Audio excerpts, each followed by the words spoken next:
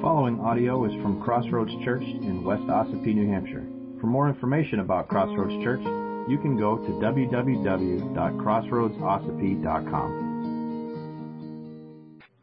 Okay, so we're going to get a chance to see the principles that we have been examining over and over the last few weeks put to work in this scene here. So I'm not going to give any more introduction than that, so let's just jump into Luke chapter 8, starting at verse 26. Then they sailed to the country of the Gerasenes, which is opposite Galilee. When Jesus had stepped out on land, there met him a man from the city who had demons. For a long time he had worn no clothes, and he had not lived in a house, but among the tombs. When he saw Jesus, he cried out and fell down before him and said with a loud voice, "What have you to do with me, Jesus, Son of the Most High God? I beg you, do not torment me." For he had commanded the unclean spirit to come out of the man. For many a time it had seized him. He was kept under guard and bound with chains and shackles, but he would break the bonds and be driven by the demon into the desert. Jesus then asked him, "What is your name?" And he said, "Legion," for many demons had entered him. And he begged him not to command them to depart into the abyss. Now a large herd of pigs was feeding there on the hillside, and they begged him to let them enter these. So he gave them permission.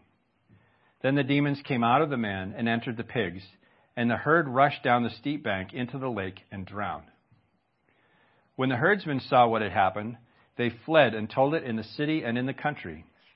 Then people went out to see what had happened, and they came to Jesus and found the man from whom the demons had gone, sitting at the feet of Jesus, clothed and in his right mind, and they were afraid. And those who had seen it told them how the demon-possessed man had been healed. Then all the people of the surrounding country of the Gerasenes asked him to depart from them, for they were seized with great fear. So he got into the boat and returned. The man from whom the demons had gone begged that he might be with him, but Jesus sent him away, saying, "Return to your home and declare how much God has done for you." And he went away, proclaiming throughout the whole city how much Jesus had done for him. Amen. Let's pray. Father, again, as we come to your word, we ask that your Spirit would speak. We ask that you would show us ourselves in your word, show us our Savior, that you would use our time in the great gift that is the Bible for your glory and our good, that we would know you better, we would follow you more closely, we would grow to be more like you. We love you. We thank you. In Jesus' name, amen. So, this is a very significant event in the gospel record so far. Do you know why? I'll tell you right off, it isn't because of the pigs. You're reading ahead again. In order for us to fully understand the meaning of any given text of Scripture, we have to explore its meaning to its original audience, right? Because the Bible can never mean to us what it didn't mean to them. The application might be different because our context is different, but the meaning is always the same. Always has been and always will be. And if we skip over this part of considering the meaning to the original audience, we're not going to understand the true meaning for us of any part of Scripture. So the first thing that we need to consider is where this event took place. Right? Luke calls it the region of the Gerasenes. This is a region on the shores of the Sea of Galilee, obviously from the account, and it's near what's called the Decapolis, which just means the 10 cities. So there are 10 cities all close together. in this region. I've been to this region. It's a beautiful place, and there are steep banks on this side of the hill where you could imagine pigs might stumble if they were walking around. What also makes this significant is that this is not a predominantly Jewish area in Israel. The people living here were a mix of Jewish and Syrian and Greek people living in the Decapolis. Now, I don't know if you picked up on this from the reading of the text, but there was also a lot of pig farming. That's not really a Jewish thing, pig farming. Mark records in his account of this, his record of this account, about 2,000 pigs were drowned in this incident. Okay, so that's more pigs than I have. That's a lot of pigs. Also, there was at least one demon-possessed man. If you look at Matthew's account, Matthew's record, he mentions 2 demon-possessed men. Luke only pays attention to 1, and Mark only pays attention to 1. Either way, it's not a contradiction. Luke and Mark chose to talk about 1, and Matthew mentioned them both. Either way, there is at least one demon-possessed man living among the tombs, the place of the dead. So what's significant about those details? Not just for trivia night. First and most simply, that this is Jesus' first contact with the Gentile world.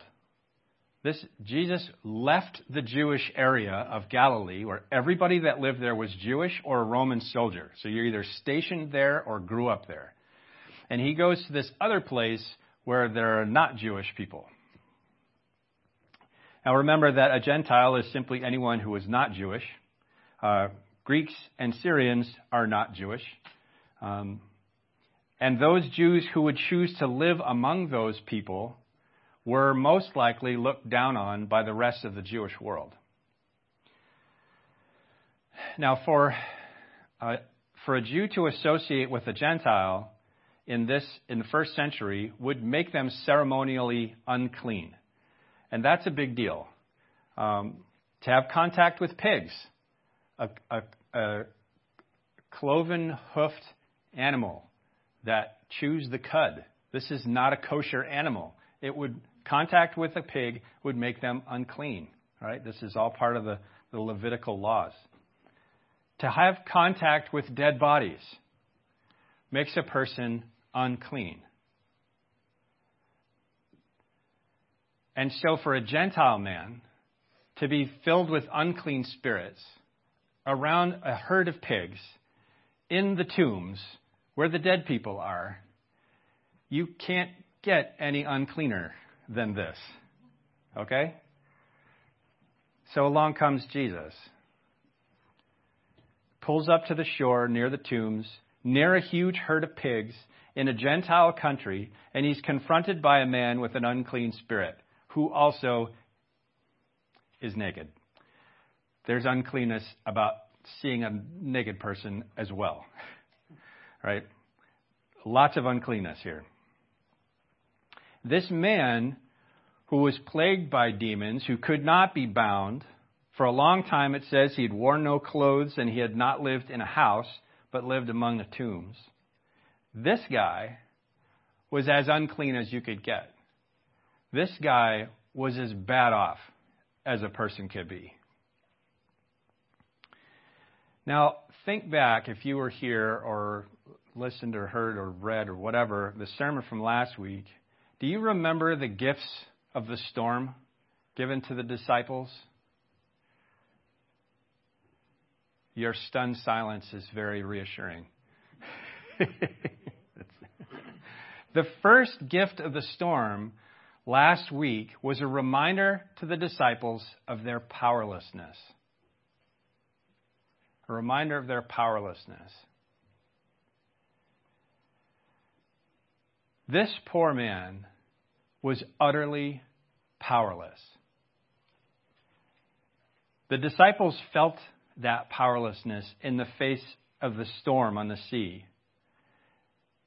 This man felt it every day, every minute.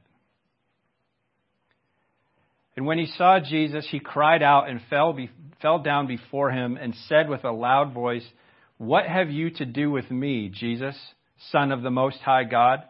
I beg you, do not torment me." For he had commanded the unclean spirit to come out of the man. There's some significance here in this statement from these demons, is that even demons believe that Jesus is the Son of God. What they don't do is repent and ask for forgiveness.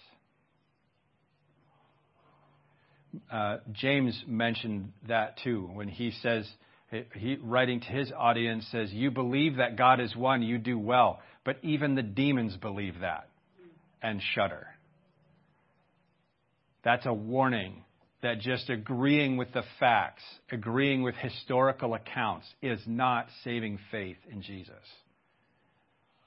It's trusting the Son of God for the forgiveness of our sins and the leading of the rest of our lives. That's saving faith. Even demons believe that Jesus is the Son of God.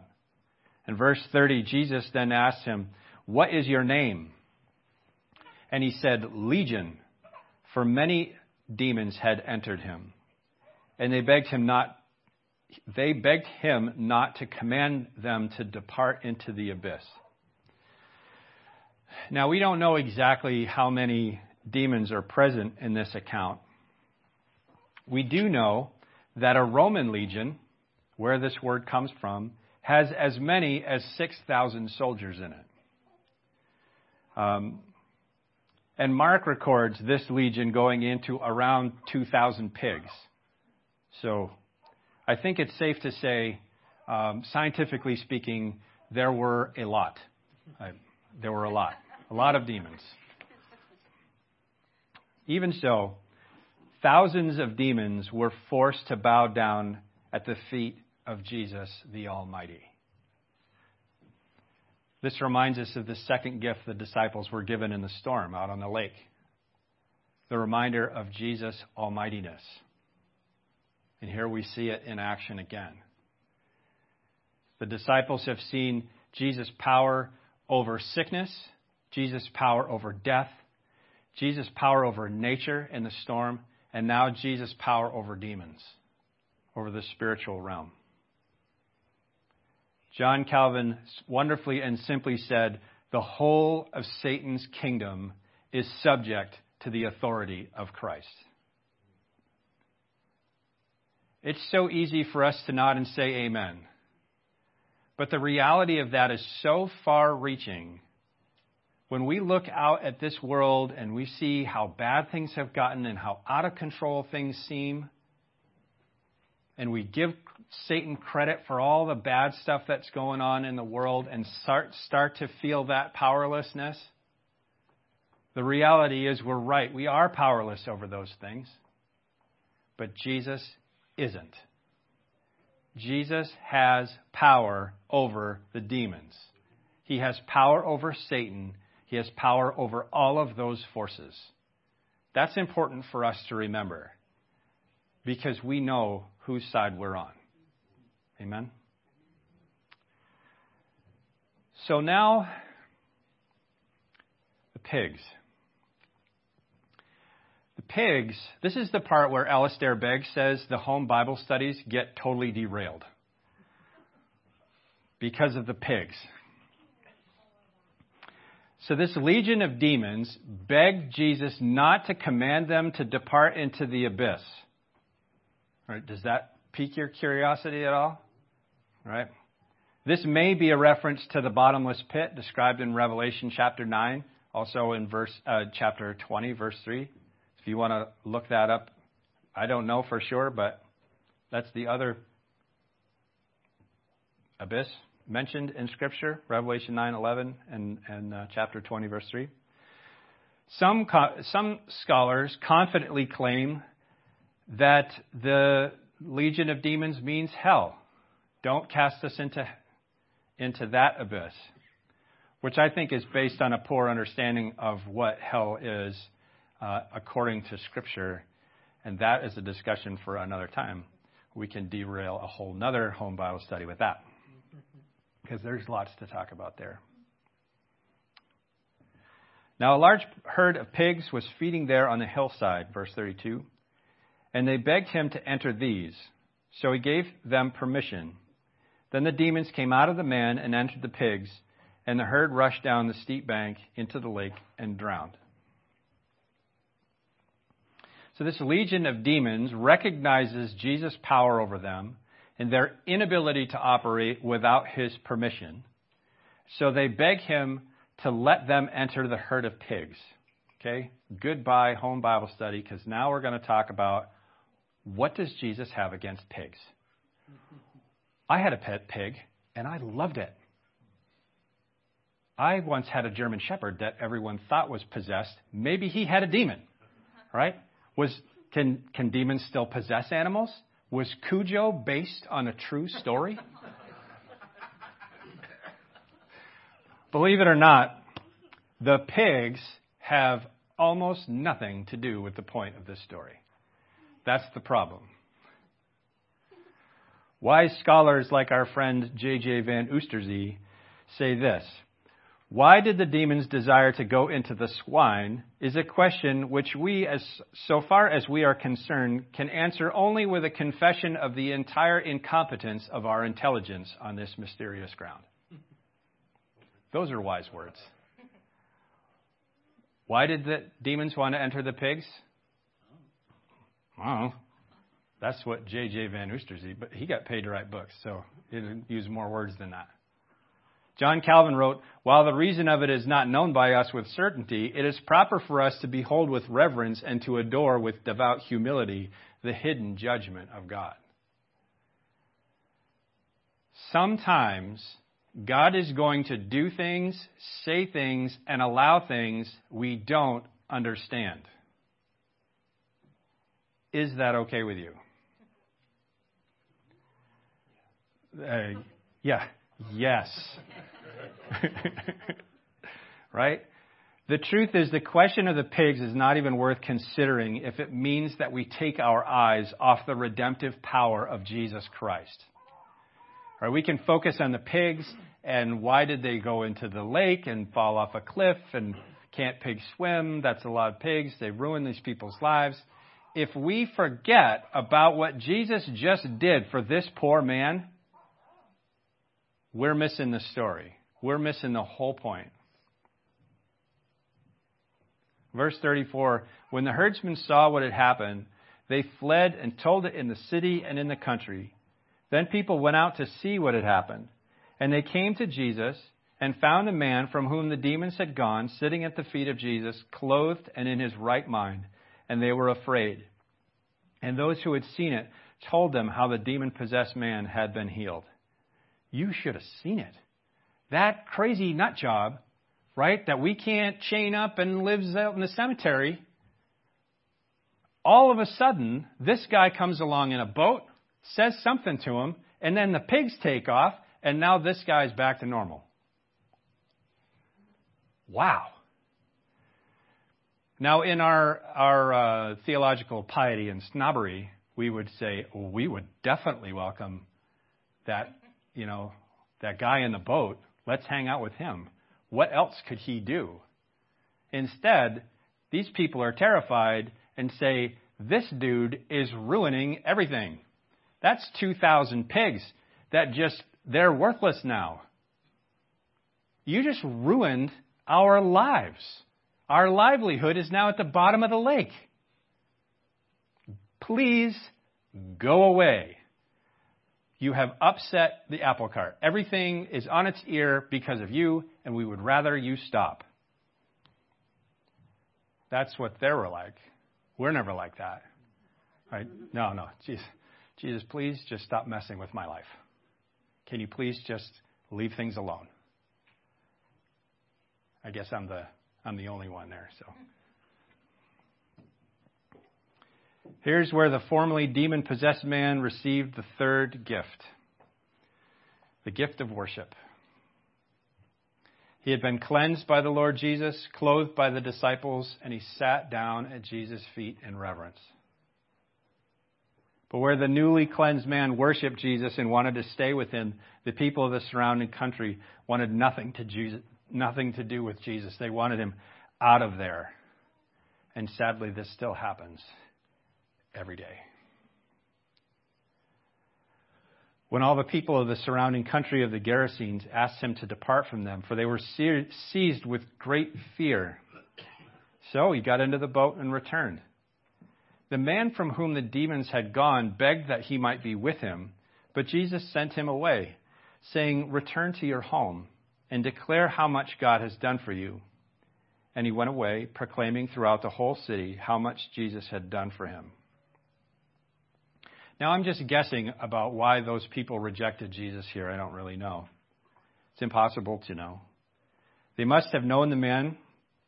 They must have known the state that he was in before, but it didn't seem to matter to them. Maybe they're afraid of losing more pigs. Maybe they're just content with the way things were and they didn't want anybody stirring up trouble. What's curious to me is that Jesus granted the request of the legion of demons.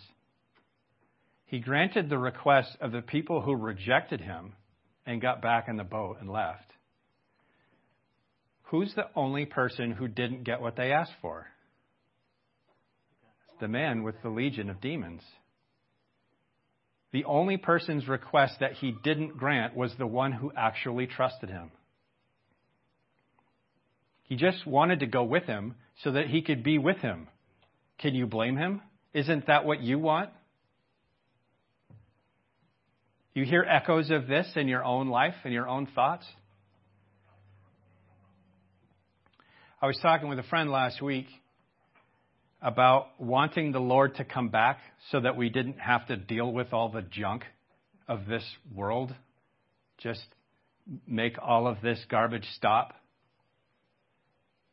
But we were both reminded in our conversation that every day the Father waits to send Jesus back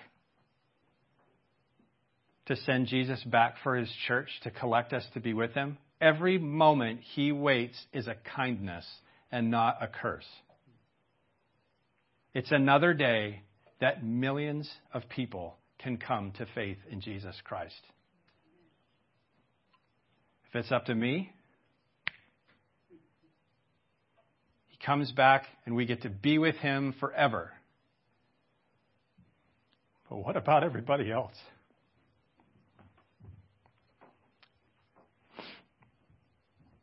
The man from whom the demons had gone begged that he might be with them. But Jesus sent him away, saying, "Return to your home and declare how much God has done for you." And he went away, proclaiming throughout the whole city how much Jesus had done for him. What would have happened if Jesus took the man with him? What if he said, "Come on, Buster. Jump in the boat. Let's go. You don't want to be around these pig lovers.